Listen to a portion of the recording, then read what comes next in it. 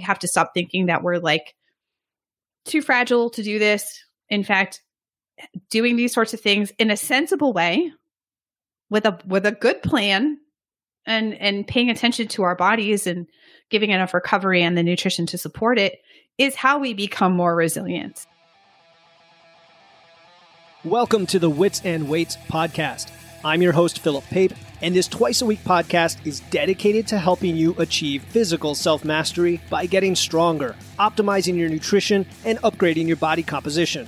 We'll uncover science-backed strategies for movement, metabolism, muscle, and mindset with a skeptical eye on the fitness industry so you can look and feel your absolute best. Let's dive right in. Wits and Weights community, welcome to another episode of the Wits and Weights podcast. Today, I have the pleasure of speaking with Steph Gaudreau, sports nutritionist and lifting coach. I learned about Steph through her podcast, Fuel Your Strength, and I was immediately drawn in by her practical science-backed advice for women over 40 who want to step into their strength, and her philosophy that, quote, lifting weights is a catalyst for a more expansive life. Ooh, that's so good. In today's episode, we're getting into lifting, performance, and nutrition for athletic women over 40. And if you think you're not an athlete, think again. Steph will teach you about low energy availability, workout nutrition, carbs, protein, and of course, why you need to be strength training.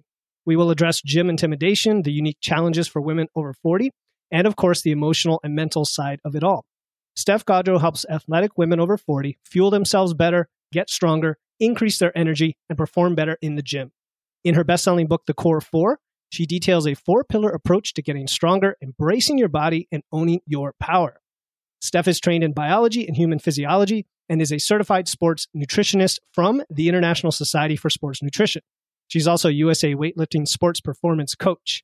Her podcast, Fuel Your Strength, started in 2015 and has over 4 million downloads. Steph, welcome to the show. Thanks so much for having me. I appreciate it.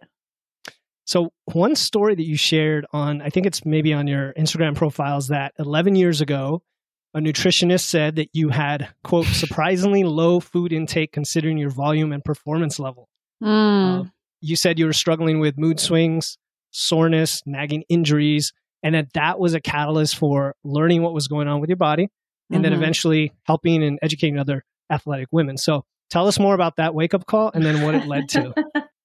Oh my gosh. Okay. I'll try to keep it succinct because I know we have a lot of content to get through, but I've been an athlete my whole life, participating in everything from childhood team sports, all the way up through competing at CrossFit regionals, triathlons, all sorts of stuff. So I've been in it and done a lot of things, and really no one ever sat me down and said, you need to make sure you're eating enough and this is how you do it.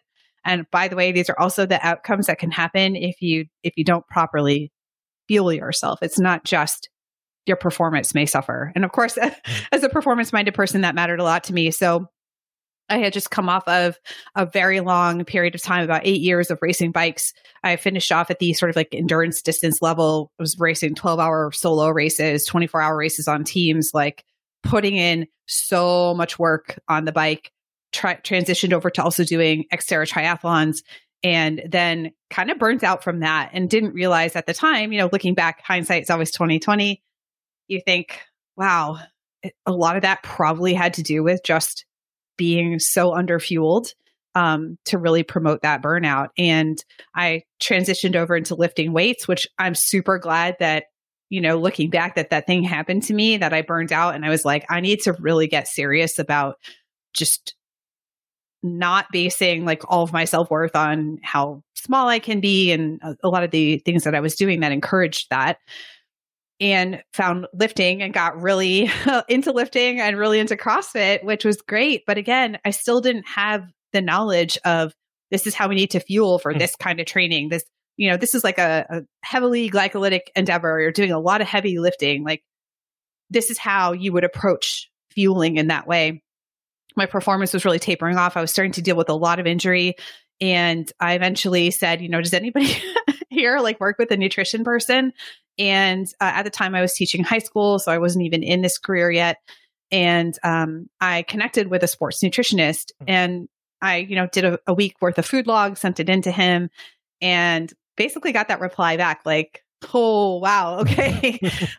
You're significantly under eating for the kind of training that you're doing. And that was really, I don't know if it was like, I think in the back of my mind, I knew something was going on, but again, I didn't know these principles at the time. And it was hard. Like I got a list of things I should improve. And I always tell people like, I probably wasn't the most compliant client at the time because I found some of the things were really challenging to me in terms of like the fears that I had or, not really knowing how to approach it. So that was a huge turning point for me. It went on a few months later. So that was kind of the end of 2012, went on in 2013 in May to compete on a team at CrossFit Regionals. And I will tell you, I was like a different athlete at that time. Like it was an amazing weekend. I felt like I performed probably in the top 3 performances, like in terms of athleticism and sport of my whole life.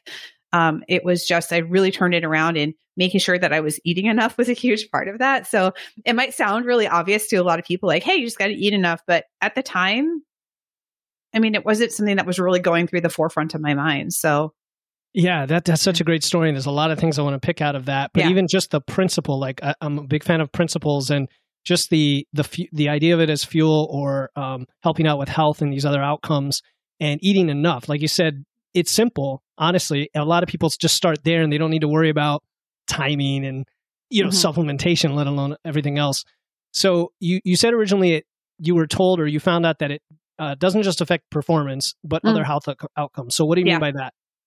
Yeah, for sure. So I think, growing up, I was in high school in the 90s.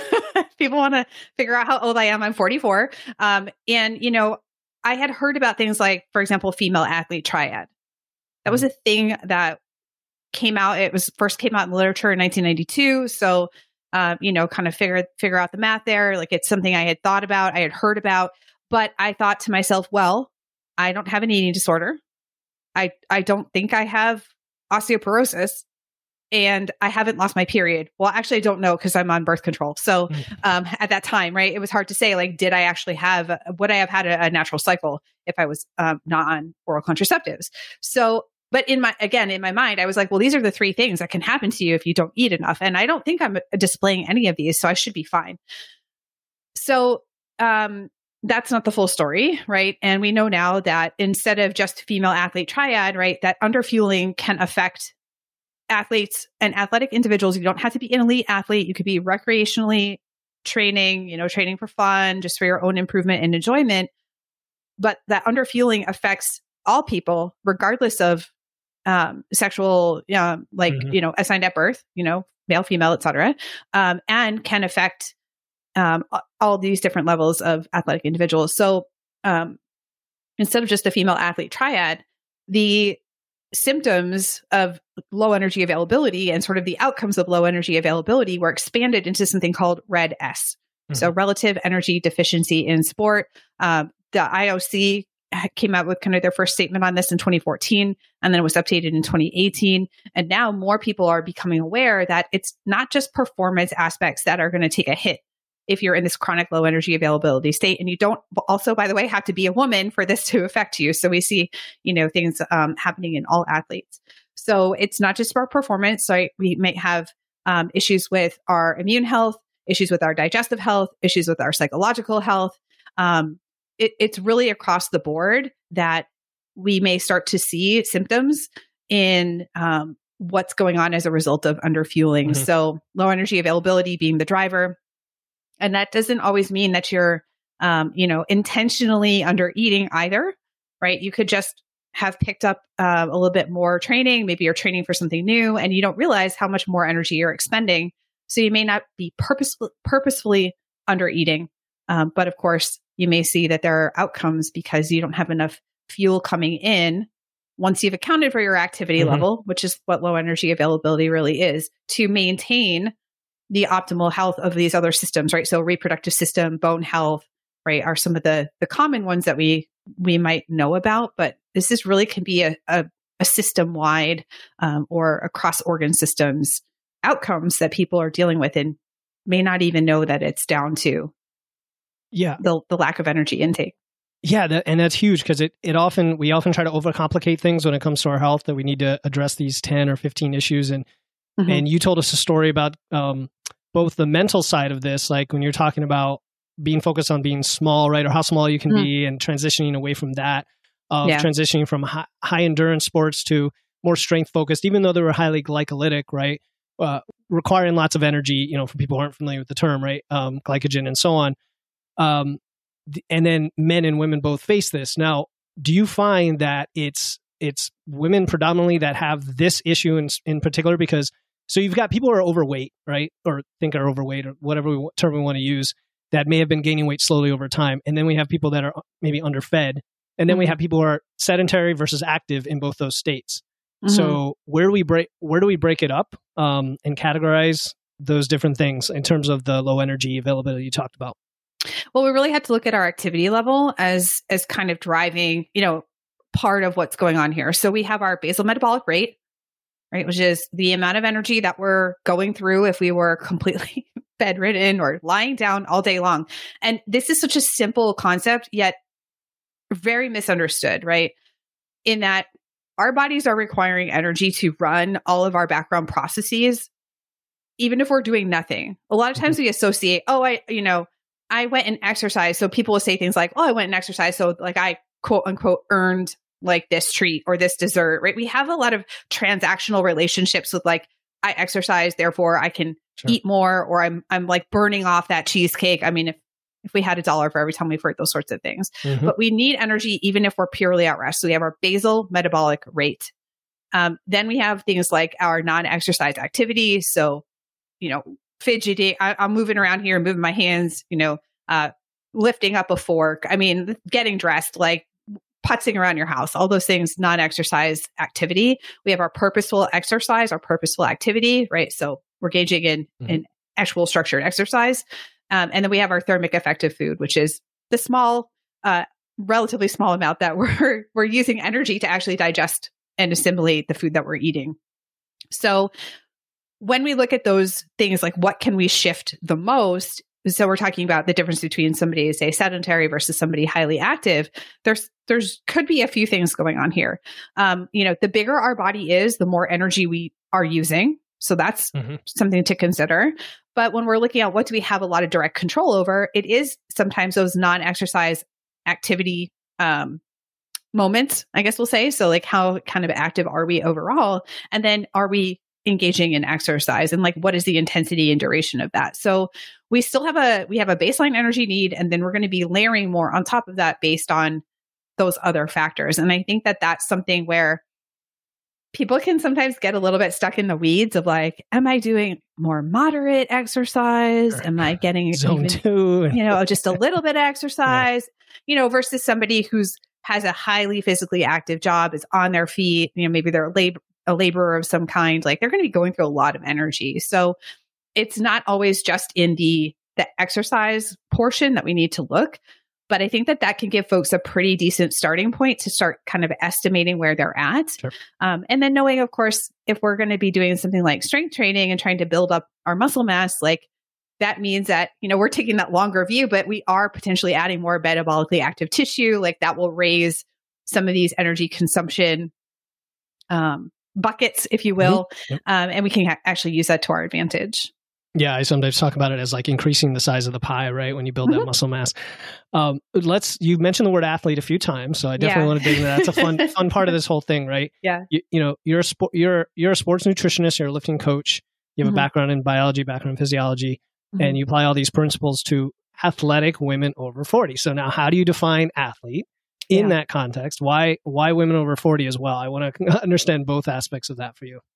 Yeah, for sure. So I think first and foremost, when it comes to the word or the concept of an athlete, there's a lot of gatekeeping around this term, frankly. And I've seen some hot takes on Instagram or the internet about like, oh, you're not an athlete unless you've ever competed in at least something in your life, or, oh, you're not an athlete unless you're at this level of competency, or, like let's say you compete on a national team or an international team. I mean, there's just so much. People want to label everybody. There's just so much debate. And to me, someone who's an athlete is somebody who's engaging in like intentional exercise, and you may have a goal in mind. Like you're showing up with purpose in what you do. Mm-hmm. Period. Right. So that encompasses a lot of people.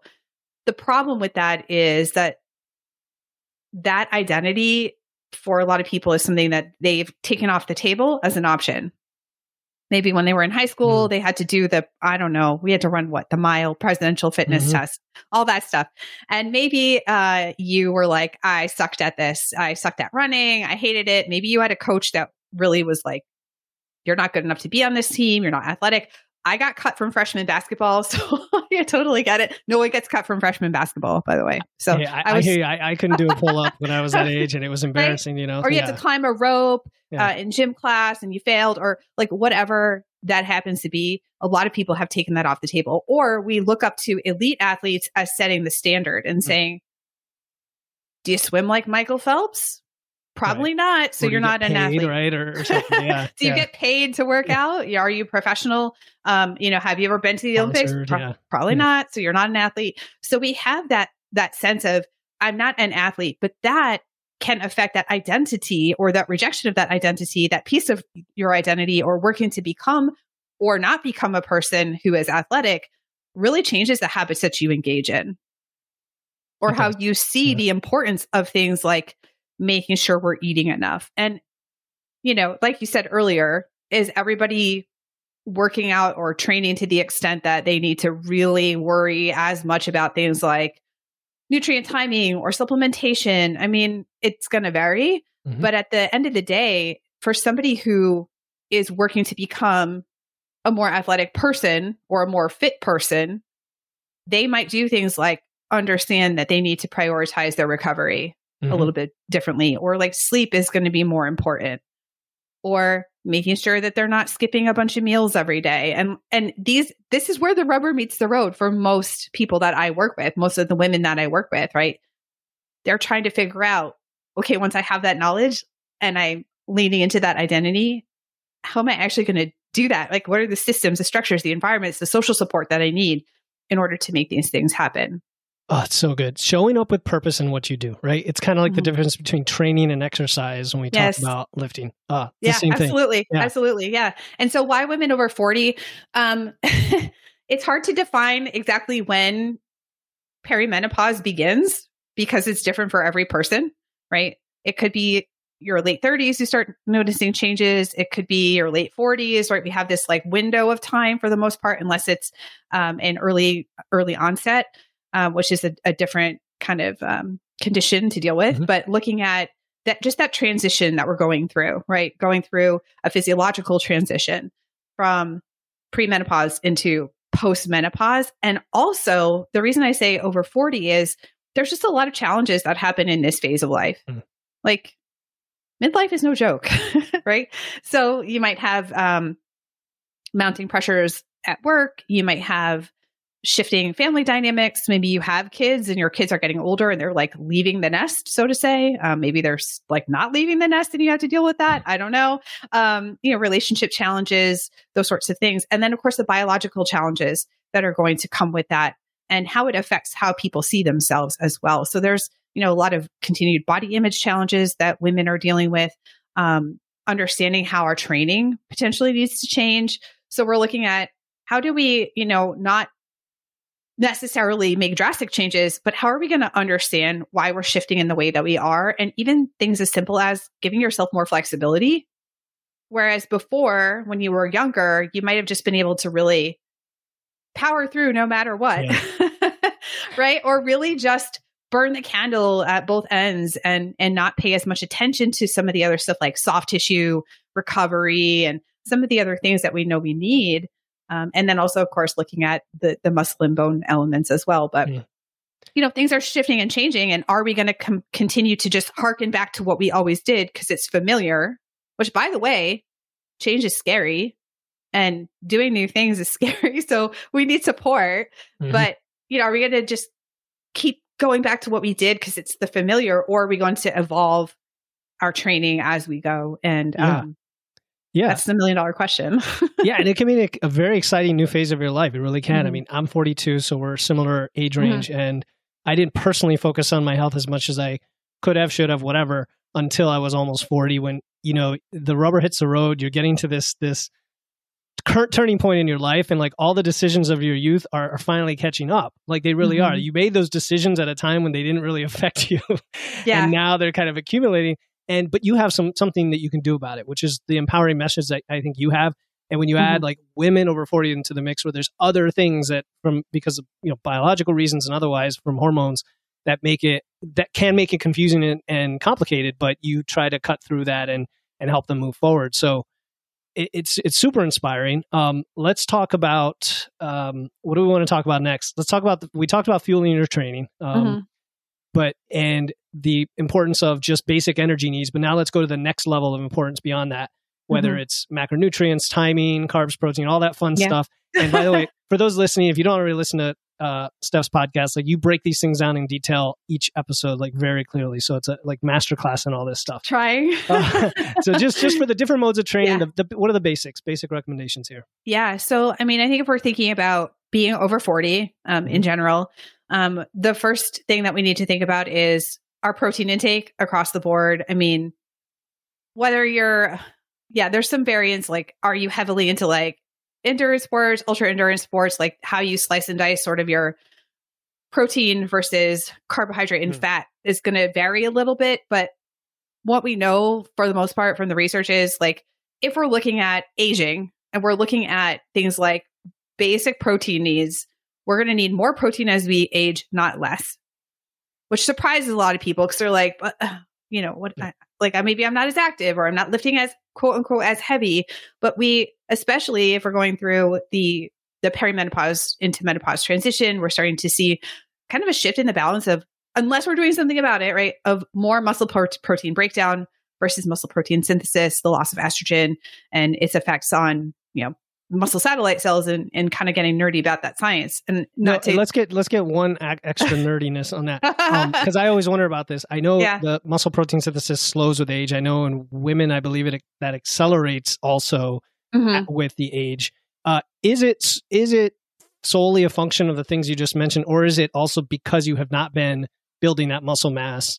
Yeah. And then that correlates with age. I think we're seeing a push to include that in the conversation. Like, are we solely seeing that like aging and that loss of muscle mass and then potentially like clinical levels of sarcopenia, which is muscle loss? Like, is that solely due to inactivity and like lack of lifting and so on and so forth? Or is that just natural aging and so on and so forth? And I think the answer, if I had to make a guess, is probably it's a little bit of both. And so of course, if we stay strength training, for example, through our 40s, 50s, 60s, like, can we maintain a portion of what we've built, right? Or can we build more tissue? Yes. Like, does it mean we're going to experience no loss of, for example, muscle tissue or bone? It seems to be, as far as I'm aware, that we're still going to have some loss, right? And as far as what the research is saying. So it's probably a little bit of both. And I think this is the thing that makes it exciting / hopeful for people is like, there are things we can do. And I think I will keep coming back to that, because if we feel like it's hopeless, like that's where we get a little bit into those mindsets of like, what's the point? Why bother? And then we know that we can positively affect that. So yes, like having adequate protein intake to help drive muscle protein synthesis, and in combination with resistance training, we see so many studies where they're looking at the things like sort of the effect of whether it's creatine supplementation on bone. And I was just talking to Dr. Darren Kandow about this. They did this big study in Canada on this, and they looked at creatine supplementation along with resistance training. So if we have that mechanical tension from resistance training, we have that microscopic damage to our muscle tissue that then causes growth and repair. We have an adequate protein intake to support that, that we're going to see a better outcome. So, women in general, I think again, what it comes down to for people is like not in the knowledge of like, oh, I need more protein, but then what does that actually look like? And how do I do that in all of the habits that I have? But yeah, looking to have that adequate protein intake. And, just like ballpark here, we're kind of looking in that 1.6 to 2.2 grams per kg body weight range. There's lots of ways that you're going to like customize this for you. Yep. So, but that's more than even kind of what the going level for sedentary individuals is these days, which is more like that 1.2, maybe a little bit higher. Right. So yeah, we need more protein for sure. And then looking at carbohydrate intake, just based on, again, like what does our training look like? What does our activity look like? Are we endurance athletes that we're, training for a marathon or something of that nature where we're doing a lot more we have a lot more energy expenditure and output?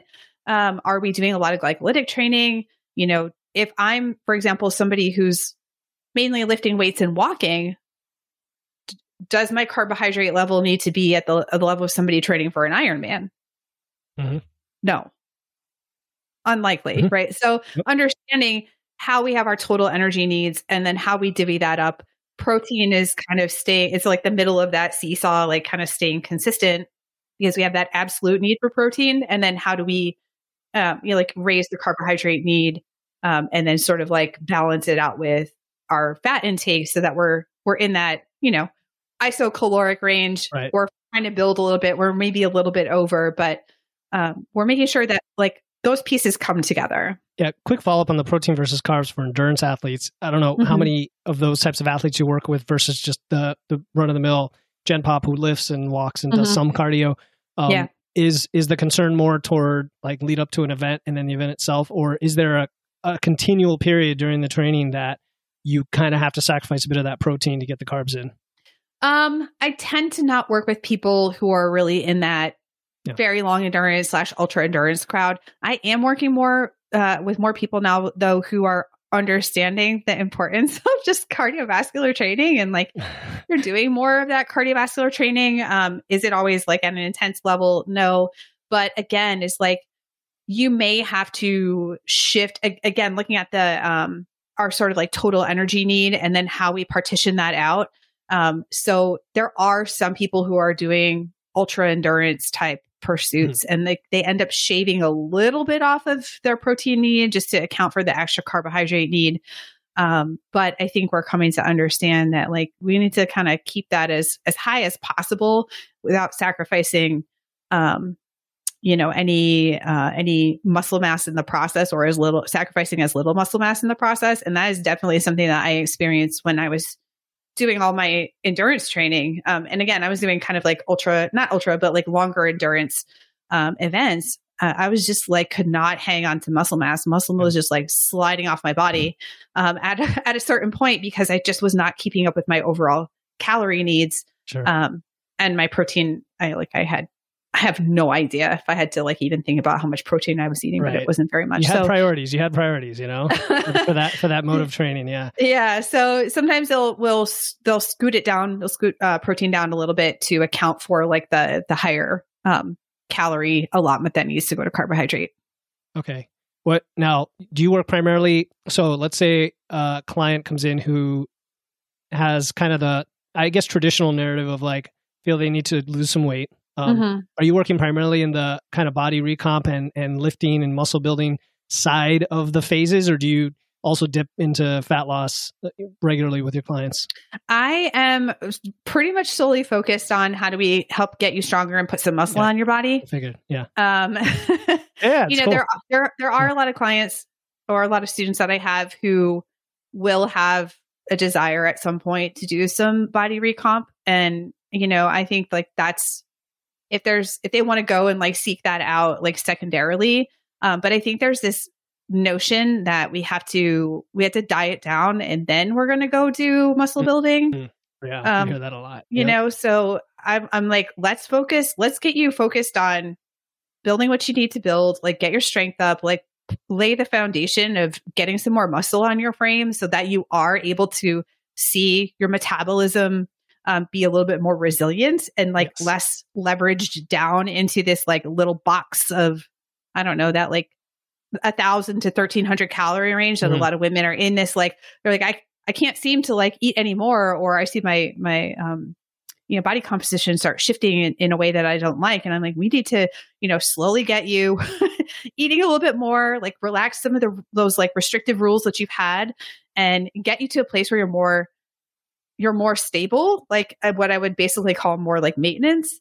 And then if you want to go and pursue that other stuff, but if you try to just go on, try to do a fat loss phase, your protein is not adequate and you're not resistance training, we're going to end up in the same exact situation that you've been in. Right. So, so that's the tactic that I personally take with my clients and my students is like, let's get you to that maintenance level. Like, let's get you feeling strong. Let's get you feeling like you can sleep again. Your recovery is better. You're feeling better overall. And then if it's necessary for you to kind of dial things back. But the problem is, like I said, a lot of my clients come in and they realize they've been under eating. They don't have a lot of distance left to cut, if any at all. And if they do, they're going to end up eating less than their basal metabolic rate or pretty close to it. And you tend to feel not so hot if you're doing that for not a good thing. long periods of time. So, that's my approach. Well, that's one of the reasons I wanted to invite you on, because I think we need to have more of that message. There are many, many, many, dieting type coaches out there, and not enough talking about building first. And I've seen it with clients as well who came in wanting to lose weight and hold on, let's just hang out here for a while and start lifting weights. And you just see a transformation in their mindset in so many ways. I think just the act of lifting and the physiological and hormonal response from that just elevates your mood. There's actual pathways, right, that make us feel better about what we're doing. And then as the waist size decreases anyway, you're like, okay, as a side benefit, it is improving my body composition. So Yeah. People, I think, just end up coming to a bit of a more, I'm not going to say it's without challenge. I mean, people are always like, oh, when you started lifting weights, like, did you get smaller? Or did you lose weight? And I'm like, no, I got bigger. I had to get bigger clothes. But I was way happier, felt way better. So, I think it's important to have those conversations too. And recently I was chatting with a friend of mine on her Instagram post, Jen Hosler, and we were talking about, we're like, women, you won't get bulky if you lift. And it's like, but we had to also be nuanced about this. Like, if your muscles are probably going to grow. Right? They're probably going to grow. I know for me, I used to be a teacher and I would have all these like cute blouses with like the little cap sleeves, like, and I was like, I can't wear that stuff anymore. I had to get new shirts and, those sorts of things. So, it's not without challenge. But it's dense though. Muscle tissue is dense. So there is that, right? There is that. And it just makes you all around better at life. And, we were talking earlier about like a more expansive life. And that's really, you're feeling like you can be with people and like focus on the moment and not be worried about like what your weight was on the scale this morning, or, feeling like you can put that suitcase in the overhead bin. And it's nice that someone offered to help you, but you could do it on your own if you had to. Just like little things like that. You have experiences. If I saw you in a plane, I would not offer to lift your suitcase. I'd be like, you got it. You'd be surprised. No, I might out of politeness, but yeah, right. But yeah, it's that idea of like getting back up to that maintenance level, or of shifting in terms of like your mindset on things. And I have a couple of newer students who on their own accord, they're both friends, and they were like, oh, we decided like to get rid of our scale, and then they went through their closet and like took all the clothes that weren't fitting them and they put them aside. And those sorts of things. And it is a shift in your mindset. It is a shift in like your approach. And especially if you've been used to being really restrictive, flipping that around and saying like, having an inclusive or an additive approach, or thinking about like, what can I include here that I haven't included before? Yeah. Is a different way of looking other things at things out by adding things in. Yes. Yeah, for sure. Hey, this is Philip, and I hope you're enjoying this episode of Wits and Weights. If you're looking to connect with like-minded listeners on their health and fitness journeys, come join our free Facebook community. It's a supportive space where you can share your experiences, ask questions, and access free guides and weekly trainings. Just search for Wits and Weights on Facebook or find the link in the show notes. Now back to the show. You mentioned much earlier when we started that when you started working with your nutritionist, you weren't entirely compliant because of fears and limitations. Is this what we're talking about? Yeah. So when he came back to me and we looked at my food logs, and I've literally taken screenshots of these so people can see I'm not just making this up. There was definitely a day in my week where I was about 1,000 calories ish. There were many days where I was 60 grams of carbs. And I'm training for competitive level CrossFit. Yeah, and that's keto basically, yeah. But I had done so much. I had been eating so low carb for so long that was just kind of how it wasn't even just everybody's talking about you just need to cut your carbs so you can be lean, which was one of the things I definitely I was I just still want to stay lean. And I was really concerned about body composition, which again is we're talking about performance here, but also this mixing this with aesthetics, right? So that's something to be aware of.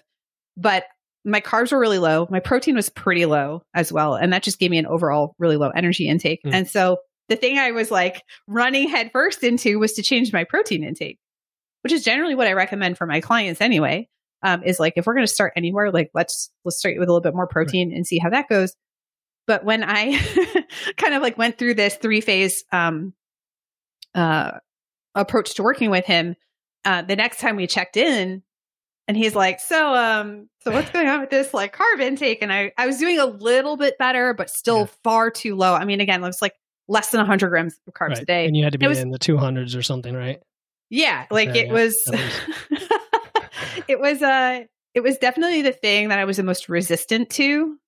And this was back in the day, we weren't doing, we wouldn't have Voxer or WhatsApp check-ins or those sorts of things. It was once a month I would email him with the progress.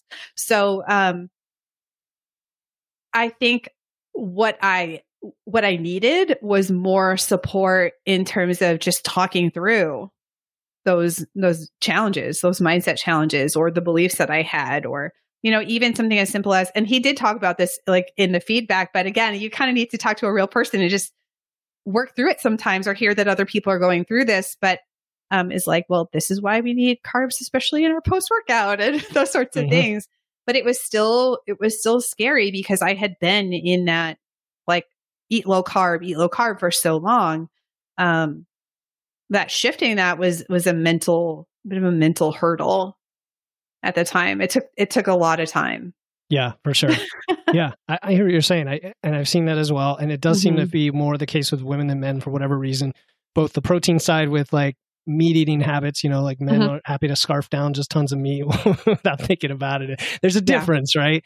And then the carbs, especially if you're conditioned with the low carb or the keto diets of late.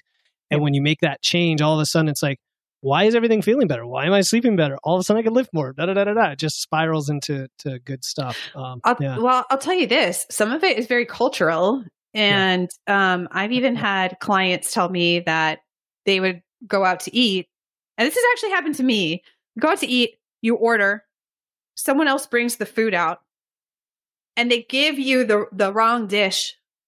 I've had, for example, I've gone out and ordered, a steak with potatoes or something, and my dining companion, who's a guy, ordered a salad. Here you go. And they bring the salad to me, right? There's just assumptions. Or I had a client tell me one time that she was reluctant to eat all the food on her plate because she felt it would be emasculating to the person she was eating with. So we have all of these really baked in narratives about if you're a woman, you have to eat really dainty, tiny portions, and how that intersects with diet culture, and then how that affects how we eat as athletic people. And it's impossible to just talk about it in a silo when we start to pull back and see all those layers and how they affect each other. Sure. So I want to get a little bit into couple questions my community wanted me to ask you, because they were super excited that you were coming online or coming on the podcast. Just a couple, and then I have a few others then. One is about food intolerances. So, Yeah. I've got clients, for example, with Hashimoto's, right, who have to avoid all sorts of things, gluten, grains, beans, dairy. It kind of sounds like the paleo diet that I used to eat in a way, or even more limited. And that limits their carb options, which is exactly what we're talking about. It's why I wanted to segue. It's like, okay, you want me to eat 300 grams of carbs. I eat almost no foods that can give me carbs. What do I do? This is tough. And I do have a lot of students who have food intolerances, clients as well. So like you said, whether it's dairy, which can make protein a challenge, or just harder, right? To limit your options, or, like you said, gluten containing grains. I think that the end of the day, you have to just find what works and run with that. And that could mean, for example, if you can tolerate, I don't know, we're talking about like tubers. So potatoes, sweet potatoes, etc. Like, let's get you as much variety within your limitations as possible, and work toward the most variety as you possibly can get. And understanding too, and I see this a lot with these, with individuals that have this challenge, is sometimes they gravitate a little bit, they lean into, I'll say, because of necessity, really fibrous like fruits and vegetables as kind of the basis of what they're doing. And again, if they're doing long training, endurance training, or intense training, it's like, how do we get the density of carbohydrates that we need, especially around training? The digestibility, and so sometimes it's like, this food is just so high volume, which is, fiber is great, right? We need enough fiber. No, we need something else. But so it could be, for example, like maybe they're able to tolerate something like banana. So eating banana post-workout or something like that instead of a fluffy salad, because the salad might have some carbohydrate in it, primarily from fiber or what you put on top of it. But maybe they're able to tolerate something like white rice. And so like looking for those options. And I have so much empathy for people who are in that position, because it's just a little bit more limited in terms of what they can oftentimes tolerate. But usually, if we work closely enough, we're able to sort of like explore other options. And I'll say this too. There were definitely foods I gravitated away from when I was eating more low carb, not necessarily because of necessity, but because like, that's just what you did. Right. And I would go through the grocery store and it was like, I couldn't even see these. Yeah. You just blanked it out. You just blanked it out. Right. And so I oftentimes have that conversation with people that are like, oh, I stopped eating fruit.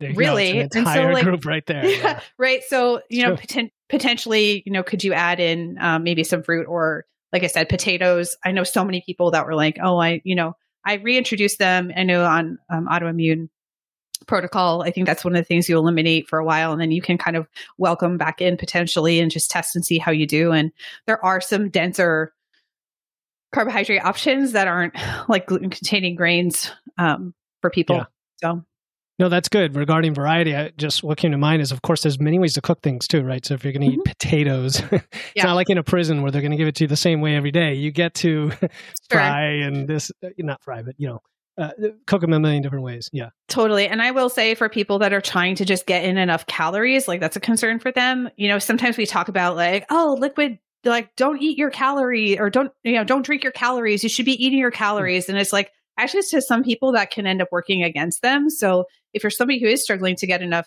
food to meet your activity level, and you do have some more limited options, like could you put it in a smoothie and drink it post workout or something, just so you're able to like chew a little bit less and increase the density. Some people will be like, I need to do the opposite. And that's why customizing and personalizing is so important. Cool. Yeah. And there's something like, there's highly branched cyclic dextrin too, I guess, as an option for carbs. Yeah, totally. And then what about women fueling their training based on their menstrual cycle or their menopause status? Kind of two different things. Yeah. So this is really, really interesting, because if we look at, for example, what happens in terms of the menstrual cycle, and we're looking at protein oxidation or carbohydrate oxidation. So for example, let's take protein. Protein oxidation or protein breakdown seems to increase in the luteal phase of the menstrual cycle. And I have seen, it's like a bad game of telephone. I think people are well-intentioned, But what I have seen on social media is that translates into literally, I saw one time there was a post that said you should eat twice as much protein in the luteal phase. And I was like, this massive reaction to it. Wow. Right? Yeah. Oh, that's right. That's a big leap, especially if you're already getting a pretty adequate amount of protein. So I think we need to be a little bit cognizant of this cycle-based eating, cycle-based training, even. Like, we do not currently have enough research to draw universal recommendations on exercise, like how to shift all of your exercise depending on what week of the menstrual cycle you're in. Would there ever be? Because it can vary so much from person to person. Well, and that's the thing, that it's as of what we know right now, the best recommendations that we have are an N=1 approach to that training. Yeah. And again, this is kind of where you see like those circle graphs on social media. It's cut into four pieces, and each wedge is like 1 week of the menstrual cycle. And it's like, in week 1, you should do this. In week 2, you should do this. In week 3, you should do this. And I'm like, most people are struggling to even find like some kind of consistency in their schedule than to have to plan 4 different weeks of like exercise. Now, does that mean we shouldn't be flexible? Of course not. Like, there's going to be some days or some weeks where maybe you feel great the last week of your cycle, maybe you feel terrible. You kind of play it by ear and give yourself flexibility. And that's where that N=1 approach is really important. There are some things you can think about in terms of just overall nutrient intake, like making sure. But I think what it comes down to is, again, like those basic principles, like you said at the top of the show, and I'm really big on principles as well. Like, when we include more variety, we cover more of our micronutrients, right? Versus having just a few different foods that we eat. Making sure we're getting adequate protein intake, and getting as high quality protein as we can means we're getting adequate amino acid intake, right? So, yes, there are some things to consider. You mentioned menopause. I mean, we have a risk of cardiovascular disease that increases as women once we're in that menopause window, which is then going to be for the rest of our life. We see an increase in cardiovascular risk. So saturated fat intake, for example, could be really important to just kind of keep an eye on that. Calcium intake going to be important for bone health, along with other factors, right? So these things don't exist in a silo in terms of how they're being metabolized and used in the body. That protein intake we talked about, if somebody is experiencing, for example, insulin resistance, is it necessary to like not eat any carbohydrates ever again? Probably not. That's probably not going to be really work for people. There are some people who I think are like, I find this incredibly liberating, but that's where we have to be really careful about making sure you're eating enough again to like cover your carbohydrate need. But that might just be less sugar, less like refined sugar, less alcohol, more whole foods, more fiber. And that doesn't sound trendy / sexy or proprietary. Unfortunately, this is just kind of like common sense or basic, like sound nutritional advice and first principles. Yeah. And oftentimes people ask these questions and it's the wrong question because they may not be doing these other things first. Right. Well, and there are things like energy balance. So, if weight increase is a concern, is like, are we just how are we helping you kind of eat enough volume of satiating foods, right? So that you're, not just constantly eating because you don't feel satisfied. So those things can be on the table depending on what the person comes in with. But I will say a lot of people who I run into in this category are also dealing with like food as an emotional coping mechanism and other things that are more than just knowing how much food to put on your plate, which is again why that support and working with somebody who can help you tease through all these things can really be useful. Yeah, I agree. I mean, we can shout from the rooftops all the strategies, exactly what you need to do from A to Z, and you can have the answer to every single question. As you know, that isn't always enough when you're dealing with these other issues.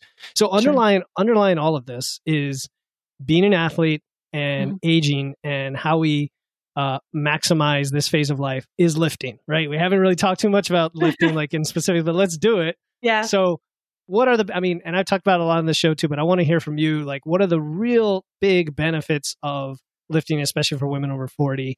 And then we can segue into some basic recommendations on getting started there. Yeah. So I think I mentioned earlier, we need enough mechanical tension as part of, how our muscle is actually going to like grow and repair and build. So it's important that we're lifting challenging enough weights.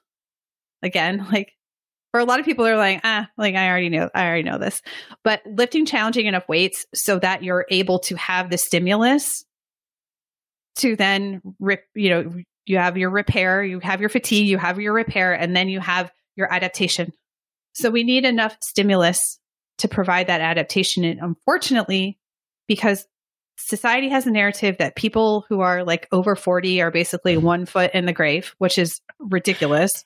We should only do easy stuff. You should only do gentle exercise. This is going to hurt your joints. Like it's dangerous. It's going to hurt your back. You're going to get hurt. You've got a bad knee from, something that happened when you were 20. Like, and of course there can be pain without injury and injury without pain. And like, that's all. A pain size is very complex. And I'm not going to pretend to be an expert in this, but disuse is also a huge problem. Like if we're not using our muscles, we're not using our body, like things are going to start to hurt. We get those aches and pains. Do you need to go bench press 400 pounds in your garage? Of course not. But we need to be sensible about this stuff and understand that physiologically, if we expect our body to get stronger, we have to apply a stimulus that we can then get an adaptation from. And so if we're only ever lifting tiny little weights and I get served these reels on Facebook must think, it knows I'm in my mid 40s and it serves me the craziest reels. Like, I can't even tell you. I saw one the other day that was like, do this exercise to tone your turkey neck. And I took a screenshot and sent this to some. This is the content that we're getting, right? Where it's everything is a tiny weight. Yeah. Colored dumbbells. And everything is done for like 20 to 30 reps, which is muscular endurance invalid? Of course not. But when we see these things, again, as women over 40, we're like, there's still a lot of verbiage. Like, I want to get toned. I want to, book X, Y, Z. And then painting the picture of what it takes to actually get there is very misleading. So do we have enough stimulus? Are we lifting heavy enough? Are we following progressive overload? Are we taking care of our soft tissue, right? Because as we lose estrogen through the menopause transition, our ligaments, tendons, and you see I've hurt my finger at jiu-jitsu a couple months ago. So I'm dealing, I think, with some of this as well, but it's like, those connective tissues aren't quite as forgiving as they used to be, right? Maybe the rest of our life has become very sedentary. Then we go in the gym and we expect our body to do a lot of stuff. So are we taking care of our soft tissue? Are we introducing exercises that help us to stay powerful and to also help with our bone density, right? So plyometrics, are we including those? Again, these are like things that I'm talking to my students and my clients about. And they're like, oh, but I heard jumping is bad for you. And I'm like, well, we are going to have to help you start doing it with good mechanics, but sitting and doing nothing is also not helping. We will tend to lose type 2 fibers, right? That shift from type 2X tends to slide toward type 1. And so are we able to move powerfully? Are we avoiding that dynapenia, right? Which is the kind of sister to sarcopenia, which is the loss of explosive power. If we feel like we're slowing down, but are we training in that way? Are we doing cardiovascular training? And that's like a whole other thing too, but it's not like one or the other. There's a reason why the exercise guidelines in this country, as well as in Canada, and I'm sure other countries, includes both.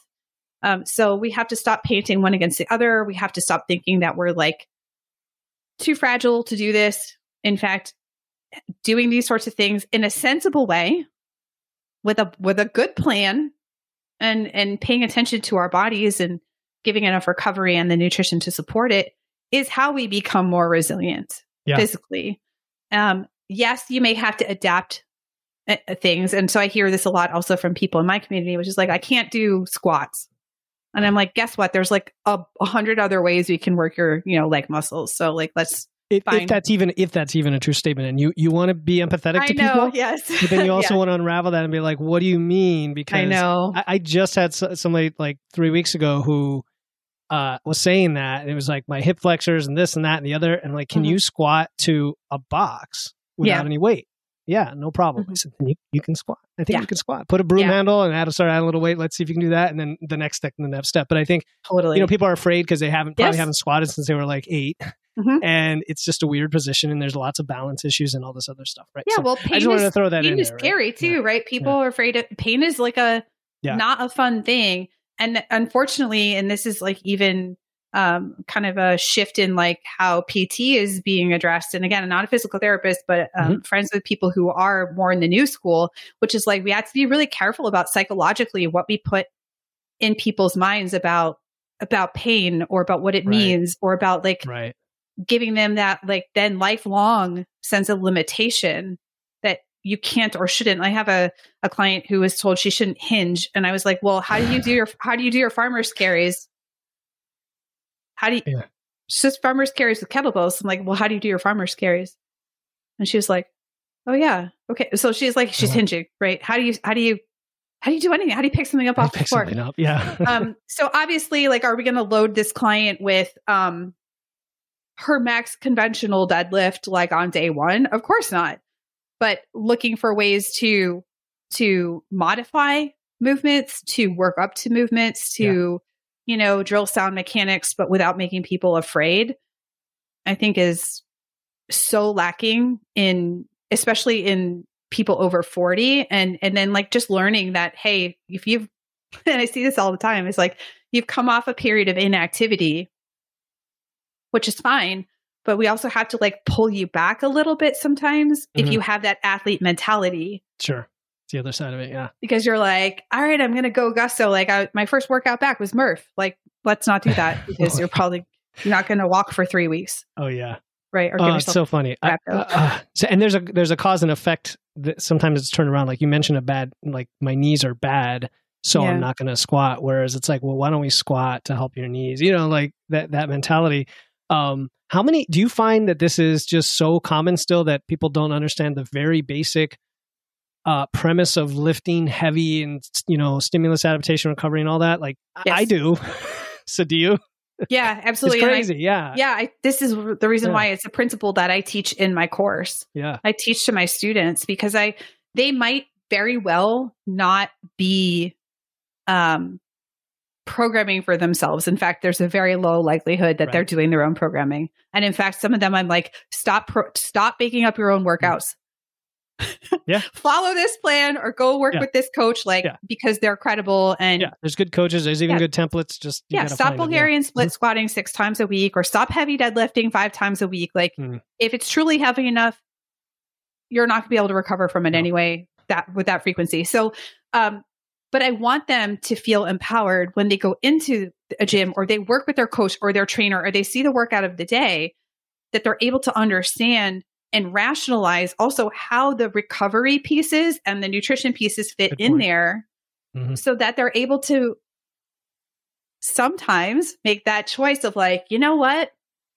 Yeah, I haven't slept great in the last few days. Like I've been having hot flashes. It's keeping me up at night, or work has been bananas and I've not really eaten very well. Like I don't feel great. My energy's super low. Maybe today isn't the day that I'm going to push for a 1 rep max or something like that. I'm going to, lean into RPE a little bit more or those sorts of things and adapt the workout. So helping them understand physiologically how it works is really important because a lot of people aren't professionals in this field. Like they don't have that education, and adult learners really need to understand the rationale, the reasons why, if they're going to adopt something, especially if it's a new thing and it's a little bit like, I don't know, this kind of contradicts with like a lot of the stuff I've ever seen out in the world or I've been told about how the body works. So I totally agree, because otherwise you're left in this level of uncertainty where the information out there just comes in fast and furious. And if you don't know how any of it works, you're just going to pick something, right? By explaining it and saying, this is why this is the absolute, not absolute best, but really it is. I mean, there are some principles that are just superior, right? And with confidence, like we do on podcasts and like you do with your coaching and training, then they can, maybe do it on their own. That's cool. Or maybe get the help that they need. Yeah. So an hour has flown by really fast here, Steph. I've really enjoyed talking to you. Yeah. Yeah. So, and you've got your podcast too that reaches out to a lot of people as well. What do you do for fun outside the fitness space? I could ask? Gosh, a lot of the things that I do, even for fun, are fitness focused. I feel like, I was put on this planet at this time to encourage people to, to be active and to feel like the benefits of that, whether or not you ever compete is just like how movement benefits your life, and it doesn't have to be horrible and something that you hate or that, all that kind of stuff. Yeah. So let's see. I really like Lord of the Rings. I really the best trilogy ever, right? Yeah. The best trilogy ever. I secretly like to put together Lego sets and stuff with my husband. Cool. I live a pretty low key life. Like it's, that's nice. It's, just trying to enjoy every day as much as possible. And, do Brazilian jiu-jitsu outside of lifting. I do rucking, and I'm involved with some rucking events as well. So beautiful. Yeah. All right. Yeah. Cool. Well, just to respect your time, I'm going to ask you the same question I ask every guest. And that is, what one question did you wish I had asked? And what is your answer? Oh gosh. Okay. I think one of the things I wish people would talk more about is this idea of optimizing, sort of like biohacking, and like what my thoughts are on that. So, it's really easy to see this list of like 18 things you're supposed to do before 8:00 in the morning. And, recently I made an Instagram story about, this concept of like, shouldn't drink coffee for 90 minutes upon waking, and those sorts of things. And yes, there's like a physiological basis to this, but the person I saw talking about it said like drinking coffee before then is literally pointless, is the words that this person used. And I was like, wait a minute. So I think, we have to be a little bit careful sometimes in our zest to biohack everything because of a few factors. But one of the most important ones, I think, is like we kind of miss some of the other strategies and principles, as we talked about, that are, even if we can nudge them a small percentage, are going to pay back dividends to like how we feel, our health and well-being, much greater than some of the little hacks and, optimizing things that we see that gain popularity, or they come back around like cold plunge or, like morning sunlight and red light therapy. Yeah. Like all these things, like they're, in a lot of ways, like there's a basis for these things, but for a lot of the more average folks that I work with, and I don't say that in a negative way. Like I consider myself to be an average person who just really likes fitness. I'm not incredibly gifted at any one thing, and I don't get paid to work out. I think that sometimes we kind of see like what's hot and what's popular and think like, I feel a lot of pressure. Like I should do this thing too. And if I'm not, then I'm not doing a good enough job, or I'm somehow failing at this, or I'm feeling a lot of undue like stress or anxiety about having to do all of these things. And so I guess if you have like the money, it feels like real fun to you, and it's something that you're curious about, and it feels like it fits in really well with your life, that's cool. But I also want to encourage people to sometimes just like take a beat and think about like, am I doing some of these basics, and can I nudge these basics a little bit better first before I put a lot of stress and pressure on myself to have to like go through this list of biohacking things and optimize every single strategy. So yeah, I think that's just one that I'm seeing a lot lately. And I'm hearing from people is I feel like feel a lot of pressure to do all of these things. And I'm like, what if you did like 3 things and did them really well? Yeah. And they're like, oh, Yeah, I didn't think about that. I hear you. Yeah, I mean, there's so many, like the grounding, and there's everything else. If you just did it all, you'd spend 4 hours a day just biohacking. Yes. You're right. It gives you this little bit of anxiety of like all this stuff. So I like what you said. The nutrition and strength pyramids, or there's very there's similar models to that where supplements are at the top. Yeah. So hacking would be like a beetle on top of the pyramid, like standing on the tip or totally. something. Okay, cool. So where can listeners learn about you, Steph? Yeah, so you can check out my podcast. It's Fuel Your Strength podcast. Fun fact is that this week is the 8th anniversary of the podcast in its different iterations. So it feels like a really long time. So we have the podcast. I'm probably most active on Instagram, on social media, and then of course my website, stephgaudreau.com. Awesome. Those will definitely go in the show links. And yeah, you were super responsive to me, so I appreciate it. Yeah. It was awesome having you on the show and get a nice refreshing take on women over 40, lifting, being an athlete, all this awesome stuff, fueling yourself. Mm-hmm. Thank you again for coming on the show. Thanks for having me. I appreciate it. Thank you for tuning in to another episode of Wits and Weights. If you found value in today's episode and know someone else who's looking to level up their wits or weights, please take a moment to share this episode with them. And make sure to hit the follow button in your podcast platform right now to catch the next episode. Until then, stay strong.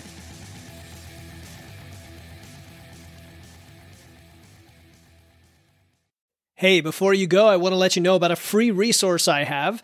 They are free guides on everything from fat loss to eating out to building muscle to managing hunger to figuring out the best macros for you and more being added all the time. You want to get the most out of these podcasts and your time to look and feel your best, and these free guides will give you a quick and easy way to know what to do.